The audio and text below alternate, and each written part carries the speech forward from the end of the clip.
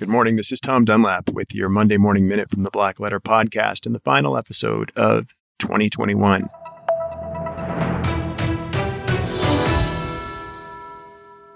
Thanks for joining us thus far this year. This final episode is a reflection on the season, the holiday season, not the entire year, because it's been a heck of a year with the pandemic continuing, and Omicron, our new variant that's headed our way. So instead, I'm going to talk about Charles Dickens and tie him to the law and tie his great work, A Christmas Carol, which many of us watch every year. We tend to favor the Albert Finney, Alec Guinness 1970 version.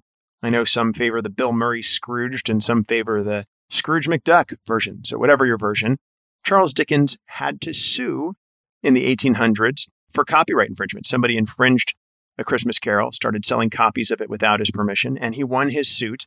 But I will leave everyone with this unfortunate letter he ended up writing to his barristers or his lawyers at the time. He said, "It's better to suffer a great wrong than have recourse to the much greater wrong of the law." And that hurts me a little bit, but I want to just put a little color on that.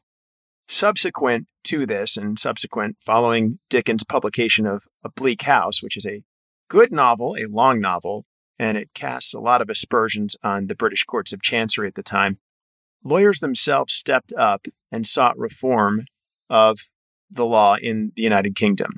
And they did quite a good job and rewrote many of the processes and procedures by which somebody could pursue a case, ultimately resulting in a series of statutes that have actually made the British legal system in some ways much simpler than the American system. In fact, we still have here, and we did in Virginia, had a court of chancery when I started practicing law. It's gone now. But we have laws and legal precedents that are on the books that have been abolished in the UK that we got from them as a colony 200 years ago. Apropos of nothing, that's what I happen to be reflecting on in this holiday time. I didn't want to reflect on anything serious. And the lawsuit that Dickens brought was 150 years ago, so it's not affecting anyone today.